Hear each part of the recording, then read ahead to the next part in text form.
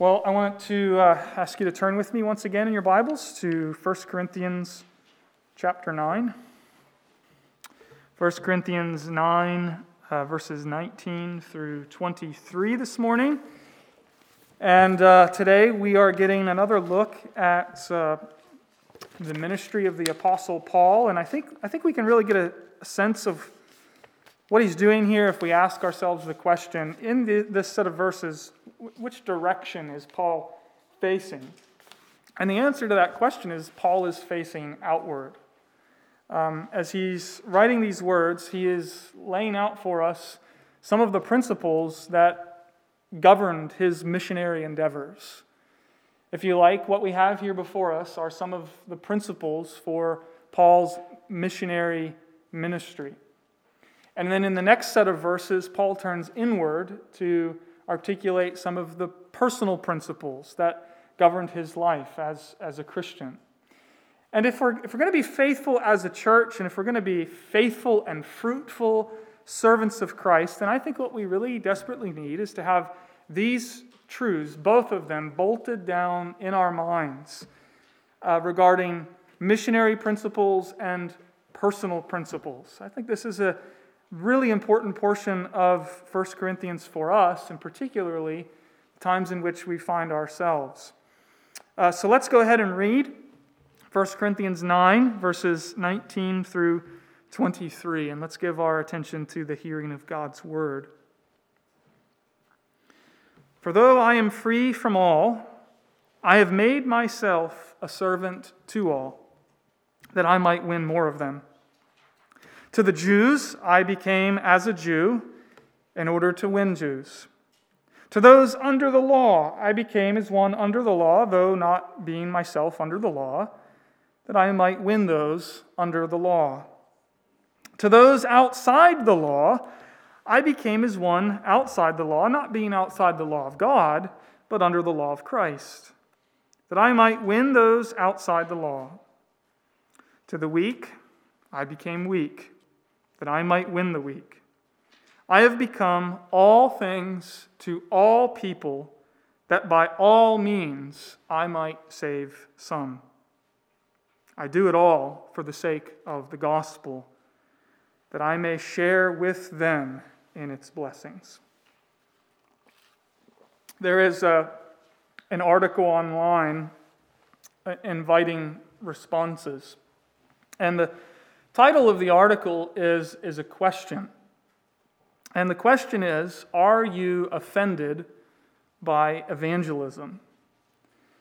It's fascinating to just scroll through the varying responses to that question. I think a lot of the answers are instructive for us understanding the times in which we live. Here are a few of them. One response said evangelism is a form of abuse. Another, offensive, is perhaps not the first word I would think of, but I'd say it is definitely irritating, or at least seriously annoying.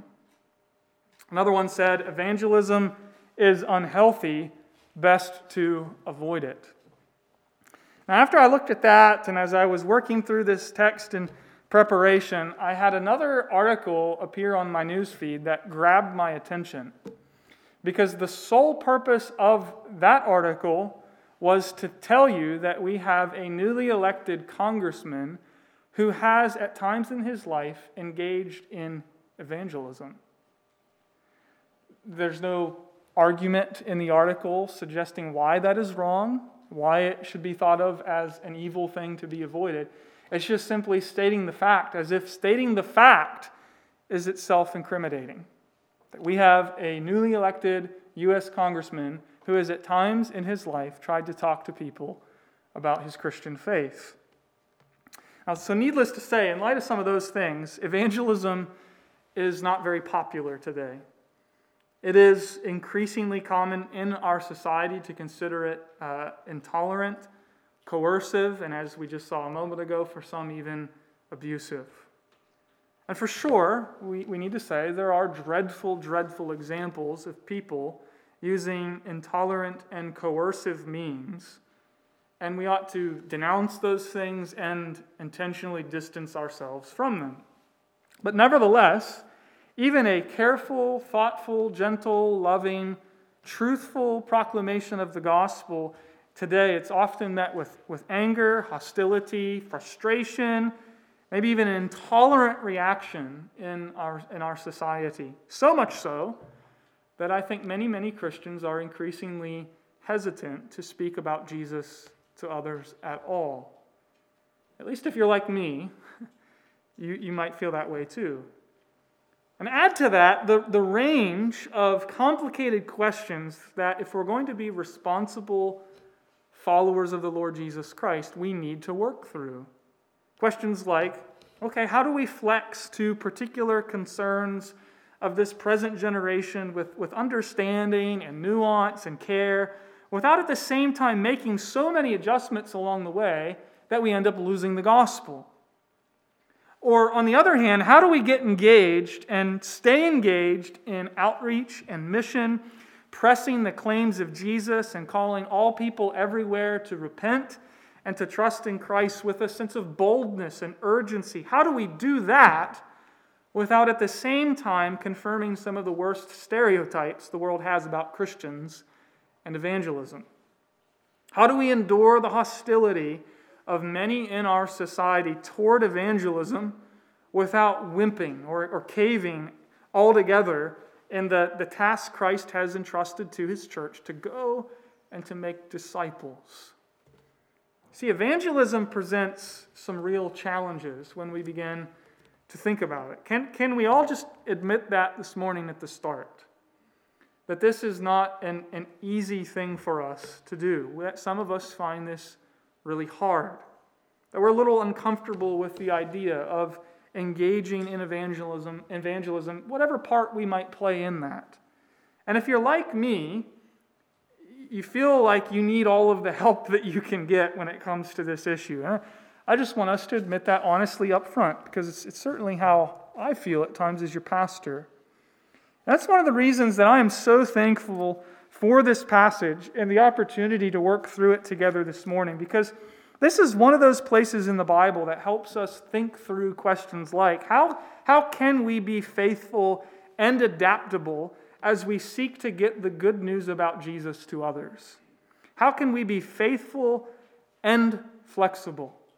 This is a crucial passage concerning our Christian witness in the world. So here is real help for the church and for believers as we struggle to make Christ known. So let's take a look this morning at some of Paul's missionary principles, okay? And the first principle I want us to see here is the evangelistic imperative that drives the Apostle Paul, the evangelistic imperative that drives him. Do you see how Paul expresses his goal again and again and again and again and again throughout these verses, in verses 19 through 23? He says it 5 times, that his goal is to win people. That's his goal. Verse 19, that I might win more of them. Verse 20, he sets out in order to win Jews and to win those under the law. Verse 21, he's also seeking to win those who are outside the law. Verse 22, to win the weak. So this is very clearly the goal that Paul has in view in his missionary endeavors, to win people. Now, I think having this goal in view can help to keep us from going wrong in at least 2 ways. Remembering that the goal is to win people will keep us from thinking that the goal is merely to win an argument. Paul wasn't opposed, let's be clear about this, he wasn't opposed to debate. He wasn't opposed to engaging people in the public square. He wasn't hesitant to reason with people from the Scriptures, the things concerning Jesus Christ. But he wasn't concerned so much with winning an argument as he was with persuasion, with winning people. And so, yes, we are to destroy arguments and every lofty opinion raised against the knowledge of God. Yes, we are to take every thought captive for Christ. But we engage in those endeavors in order to win people for Christ, not to humiliate them or to try to puff ourselves up. But keeping this goal in view will also, I think, challenge us when we might shy away from saying anything at all to anyone about the gospel. Paul had a goal, you see, which compelled him to speak because he wanted to win people. And if you look at verse 22, it's interesting that he changes the word. As he talks about the goal of his labors, he's talking about winning people, but in verse 22 he changes the word from winning people to help us understand what he means by that. Verse 22, I become all things to all people, that by all means I might save some. And so he's helping us to understand, here's what's at stake. As Paul carefully, purposefully developed strategies and methods in order to persuade and convince and win people, not merely to win an argument, but to win people. But what he means by winning people is, for Paul, that means that through the proclamation of the gospel, salvation breaks into their hearts. What is at stake here is not simply the failure or success of an argument, but man's eternal destiny. It is the weight and the urgency of the human predicament that ignites a fire under the Apostle Paul to drive him to proclaim the gospel so that he might win some, so that through him some might be saved. And friends, that means for us as we engage others, we have no mandate, do we, to merely win an argument. Jesus did not say either to go into all the world and gain cultural approval. He said, go and make disciples, win people. That's the goal. Win them for Christ that they might be saved. And so when Paul looked out on the world, he saw men and women and boys and girls who were headed to a lost eternity. And friends, that ought to challenge us. That ought to hit us right here. I know as I'm thinking about this that I have some repenting to do. Our concern ought to be for the multitudes throughout this land and throughout this world who are lost without God and without hope in the world. Our concern ought to be to do all that we can by any legitimate means in order to win people to Christ, so that by any means we might be used by the Lord to save some. That was Paul's concern, and I believe that God calls us as a church to make it ours also. There was this evangelistic imperative driving the Apostle Paul, and I think it ought to be motivating us too. But then secondly, what I want you to see as well is there's this evangelistic imperative that compelled the Apostle Paul to develop an evangelistic strategy. To give expression to this fire lit underneath him to win others, he develops this strategy to help him do so effectively. And I think we can summarize his strategy in 2 words. Faithful flexibility. Faithful flexibility. Paul was faithful and flexible. Now let's just be honest with ourselves this morning. We Presbyterians and Reformed types probably get a little bit uncomfortable when we hear that sort of language, don't we? We don't like to flex because sometimes we're prone to confuse being faithful with being unwilling to adapt to make any kind of accommodation to the people we are ministering to. But that is not at all how Paul viewed it. It's not how he thought about it. Remaining faithful to the gospel, Paul was ready and willing to be flexible. You can see that if you take a look at verse 19. It says, "For though I am free from all, I have made myself a servant to all, that I might win more of them." And so again, there's the goal. He wants to win people. He wants them to be saved. He wants them to know the blessings of the gospel. And so he is willing to be remarkably, personally adaptable to accomplish, to reach that goal. He will be a servant of all, even though he is free from all. That is to say, Christ is the master of his life.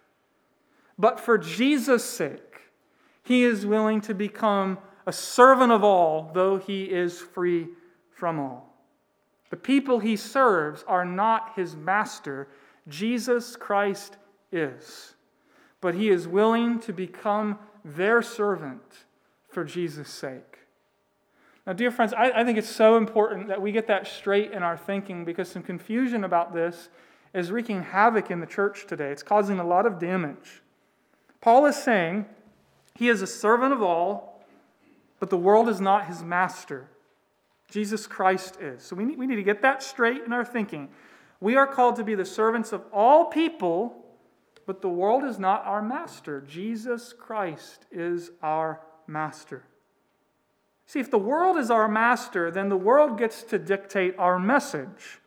The world gets to set the terms of the agenda, and that would mean the culture with its prevailing opinions and assumptions and preferences will drive and determine the message we use in our service of them. But that is not how Paul describes this at all, is it? No, he says we are servants of all, mastered only by Jesus. And that means that while we are free to be flexible in our service, our message is not determined by the world's dictates, but by Christ. Mastered by Jesus, there can be faithful flexibility. And Paul, in verses 20 through 22, reflects that. He gives us examples of how he worked that out in his own ministry endeavors. So take a look at verses 20 through 22. To the Jew I became as a Jew in order to win Jews. To those under the law, that is, under the regulations and the ceremonies of the Mosaic covenant, I became as one under the law, though not being myself under the law, that I might win those under the law. And to those outside the law, Gentiles he has in view here, I became as one outside the law, though not free from the law of God, but under the law of Christ, that I might win those outside the law. And to the weak, he says, I became weak. Just remember the weak in Corinth in the previous chapter, those whose weak consciences were offended by the careless use of liberty within the church of Corinth. Paul says, I will take a stand with the weak. I will give up my rights so as to win them for the gospel. Okay, so you see the two sides of Paul's strategy here. There is flexibility on the one hand, and there is faithfulness on the other, and those two things are joined inseparably together. He is remarkably flexible. Think about it. Even though he has come to understand that Christ has put away the ceremonial regulations of the Mosaic covenant, they have been fulfilled in Christ. We're not obligated to those things anymore. When he's ministering to Jewish people, he would flex and adapt and gladly adopt some of those Jewish customs so as not to give undue offense and to earn a hearing for the gospel. Now, of course, if those regulations or any rituals contradicted the free grace of God that is in Jesus Christ, Paul would speak against that. So the moment somebody said, hey, circumcision is necessary for salvation, Paul would reject that outright. But Paul was so flexible, you might be thinking of this, in Acts chapter 16, verse 3, Paul took Timothy aside and had him circumcised because he knew that he would be ministering among the Jews and he did not want it to be a stumbling block. Now think about that. Actually, don't think about it, but Paul taking a grown man aside and circumcising him so as not to give an offense in order to reach people with the good news of Jesus Christ. He was prepared to make tremendous sacrifices, both Paul and Timothy. He displays an incredible personal flexibility, seeking to identify what were the major concerns and stumbling blocks. And he was always asking, how can I avoid giving undue offense so that the cross of Christ is the only offense that I would set before the world? And so we've thought about this principle of faithful flexibility. We've seen a little bit of how Paul applied it. But let's think for just a few minutes about how this principle might apply in our own day today. And this is likely to get me into some trouble, but I'm getting used to that. And we love each other, so we can talk about these sort of things, and you can come and beat me up later. But let's just imagine Paul. Let's imagine Paul is ministering in 2020 here in the United States of America. And he's ministering in a thriving metropolis like Corinth was in its own day. Now that would mean, by and large, that he would be ministering in what many folks are calling now a mask-up culture. But some of Paul's fellow believers, whom he dearly loves and cares for, are what are known as anti-maskers. So he's heard all of the discussions and the arguments that masks are not effective, that mask mandates are a form of government overreach, and it's really not about the mask. It's a symbol of tyrannical control, and we need to resist now before we lose more of our freedoms. And let's say this. Let's say maybe Paul sympathizes with some of those concerns. But here he finds himself in the wider culture, and he's thinking about his missionary endeavors. And folks in the culture which he wants to reach are saying, look, masks are important for public health in the midst of a pandemic, and it's considered careless to not wear one in public. And so here's Paul, whose driving concern is winning people to Christ. Here's Paul who says he will become all things to all people in order that he might win some. I know probably 100 qualifications are needed here, but my point here is not about the merits of mask wearing, okay? My point here is not about the merits of mask wearing. That's another discussion for another time. It's not what I'm after. But here's my question. Paul finds himself ministering in a city where people think wearing a mask is important for public health, and he wants to reach those individuals. So here's my question for you. I'm just trying to get you to think about this. What do you think he would do? Let's take it a step further. Let's even grant that Paul himself is indeed an anti-masker personally. What do you think he's going to do? Is he going to take a stand for his personal opinion, or is he going to say, regardless of what I think about masks, I have a bigger, more important concern. Maybe I don't like masks. Maybe I think people are driven by fear in wearing them. Maybe there are legitimate concerns about a misuse of political power and authority. But more important than all of those concerns is my driving, compelling desire to see people brought to Christ. And it is not a political ideology that I am seeking to win people to. It is Christ. And so I am prepared to be flexible so as not to give unnecessary offense in order that I might win people for Christ. Again, this is not about the merits of mask wearing, and you will notice that I set it up so that we're talking about a very unique, distinct situation here. But I'm trying to help us see that applying this principle really does mean that you need to be ready to be the servant of others. We can sit all day in our ivory towers and think about, wow, Paul had Timothy circumcised. Isn't that amazing? But eventually we're going to have to come down out of our towers and enter the real world, the world that we live in. And so I'm just trying to get us to think about this. I use the mask illustration to show us how uncomfortable this is inevitably going to make some Christians feel. Because it's going to inevitably mean different things for different people in different times and places. And we need to be okay with that. We need to be okay with that. I have no doubt that Paul's application of these principles made many in the church feel uneasy and uncomfortable.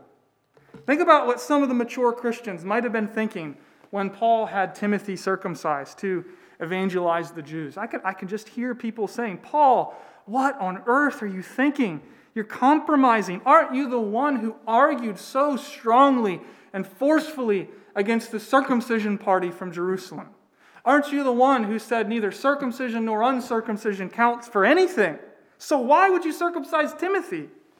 We're really disappointed. We're really disappointed in you, Paul. We thought you were a faithful apostle, But with these kind of compromises, we're not so sure anymore. I think if Paul were to respond to that, I think he would have simply said something along the lines of, I am willing to be their servant for Jesus' sake. I will not compromise the gospel, but I will bend over backwards. I will adapt for their sake.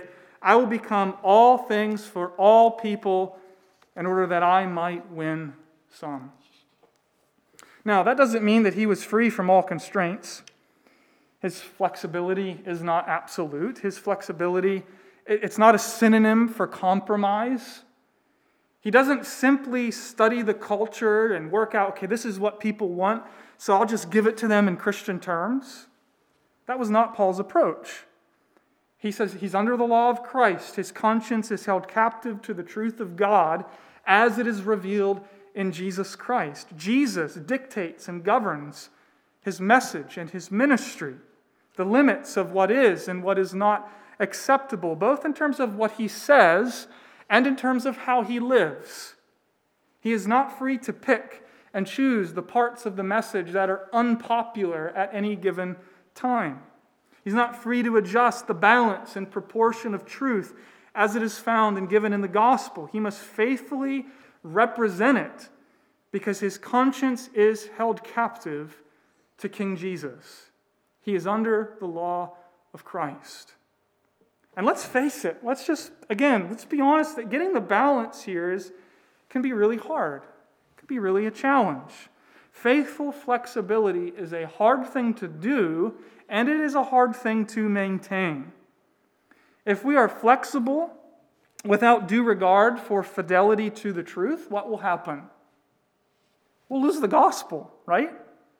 If we're willing to be flexible without any concern for fidelity to the truth, we will lose the gospel. On the other hand, if we are only concerned about stating the truth with precision and not concerned about communicating it in a considerate, kind, thoughtful, loving way, what's going to happen?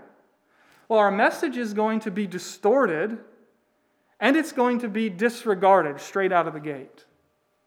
And so there is danger here on both sides. Fear of compromise could make us overly cautious about flexibility. Right? We may very well have the truth of the gospel to share, but it is possible to become so rigid that you actually become incapable of communicating that truth to real people. But on the other side, an eagerness to relate could make us impatient with doctrinal precision and fidelity. But we're being taught by Paul here that we need both. We have to hold both together.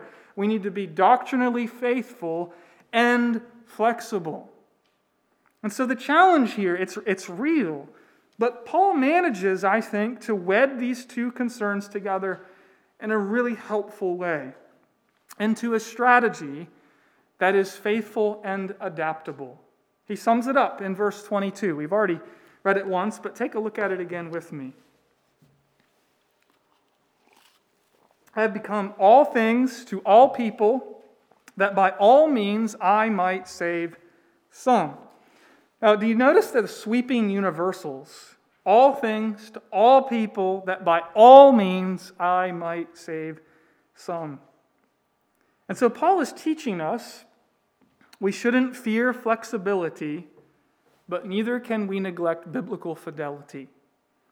We need both. We need to do the hard work of thinking through what that might look like for us in our time and our place among this people. We need to hold on to both flexibility and faithfulness so that by God's grace we can see some saved.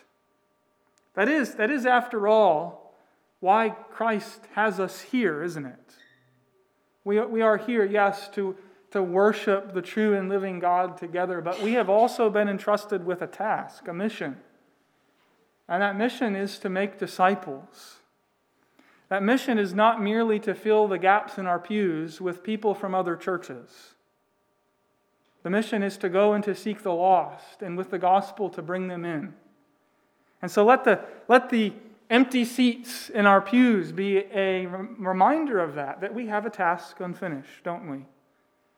A mission that Christ has given to us to reach our neighborhoods, our communities by all lawful means, putting nothing in the way in order to win people with Christ. And so there's an evangelistic imperative, this impulse that's driving Paul. He wants to win people to Christ. And that inevitably leads him in different situations to develop a missionary strategy that is, on the one hand, remarkably flexible. We could put it this way, that he remains utterly faithful, but under the reign of King Jesus, there is a remarkable flexibility that he is able to exercise in reaching people with the gospel. But then thirdly and finally, very, very briefly here, being a servant of all so as to reach them with the gospel, understanding that the only offense he wants to give is the offense of the cross, as he speaks about it elsewhere. That leads us finally to consider that as Paul labors in this way, there is an evangelistic blessing that he seeks, an evangelistic blessing that he wants to enjoy. You see it in verse 23. I do it all for the sake of the gospel, that I may share with them in its blessings. I'm going to go straight to an illustration here, because I think this makes sense to us. I want to talk about Hudson Taylor. Maybe you know his story. Remember Hudson Taylor, not long after the China Inland Mission was founded in 1866, Hudson Taylor went with a fairly large group of missionaries to Shanghai, China. And their arrival caused quite a stir because when they arrived, they resolved, on the basis of this text, to adopt certain Chinese customs, culture, and dress in a way that was considered scandalous to fellow Europeans living within the city. And Taylor, reflecting Paul's principles, said in his own words, this is what he wrote, "Let us, in everything not sinful, become like the Chinese." He longed to reach the Chinese people with the gospel, so he was ready in everything not sinful to become like them, to live among them. Now, Hudson Taylor went on to spend 51 years in China pouring out his life for Christ. He eventually retired in Switzerland, but when he was 73, he returned to China and then gave his life for the cause of the gospel. And he is buried today in China alongside of a river, awaiting the resurrection. But when you look at Taylor's life, you'll see, I think, that he was so thrilled with the blessing of knowing Jesus and being found in him, so thrilled with the gospel, that he was ready to do anything, to be anything, to reach the Chinese people so that they too would come to know Christ. He was captured. He was captivated by the glory of Jesus Christ and the needs of the lost and the possibility that Jesus Christ would use somebody like Hudson Taylor to reach those people with the gospel. See, there's an evangelistic imperative to win people that gripped Paul and the likes of Hudson Taylor. And dear friends, I want it to grip us too. I want it to get a hold of me. Can we agree to make this an urgent matter of prayer? That God would stir up our church and grip our hearts with this irresistible, undeniable longing to see people saved, so that we would gladly be their servants for Jesus' sake in order to win some. There's an evangelistic strategy then that we need to work out. It's a challenging one, uncomfortable for many of us. It's one of faithful flexibility. And we need to do the hard work of figuring out what it means for us right here, right now, and this place among this people. But there's also a great blessing if we'll do the hard work, a joy that God wants us to know of being instruments in the Redeemer's hands. Paul longed for that. He took joy in it. And it is a prayer. It is a prayer for myself and for all of us that God would begin to awaken and deepen a desire for precisely that joy among us. That Trinity Presbyterian Church in Johnstown, Pennsylvania would be a mighty instrument in the hands of the Redeemer in our region and around the world, so that the Lord Jesus Christ is honored and glorified. Amen. May the Lord do it. Let's join together in prayer.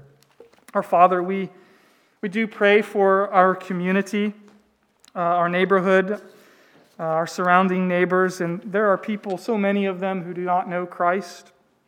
Would you please forgive us for our indifference, and would you please begin to do a work in all of our hearts that we would have this burning desire to see Jesus Christ glorified. Lord, remind us that we have news worth sharing. We pray that you'd give us wisdom to know how to be faithful and flexible in getting that message out to the world. And we pray that through the feeble efforts of this congregation, that you would be pleased to save some. We ask all of these things in Jesus' name. Amen.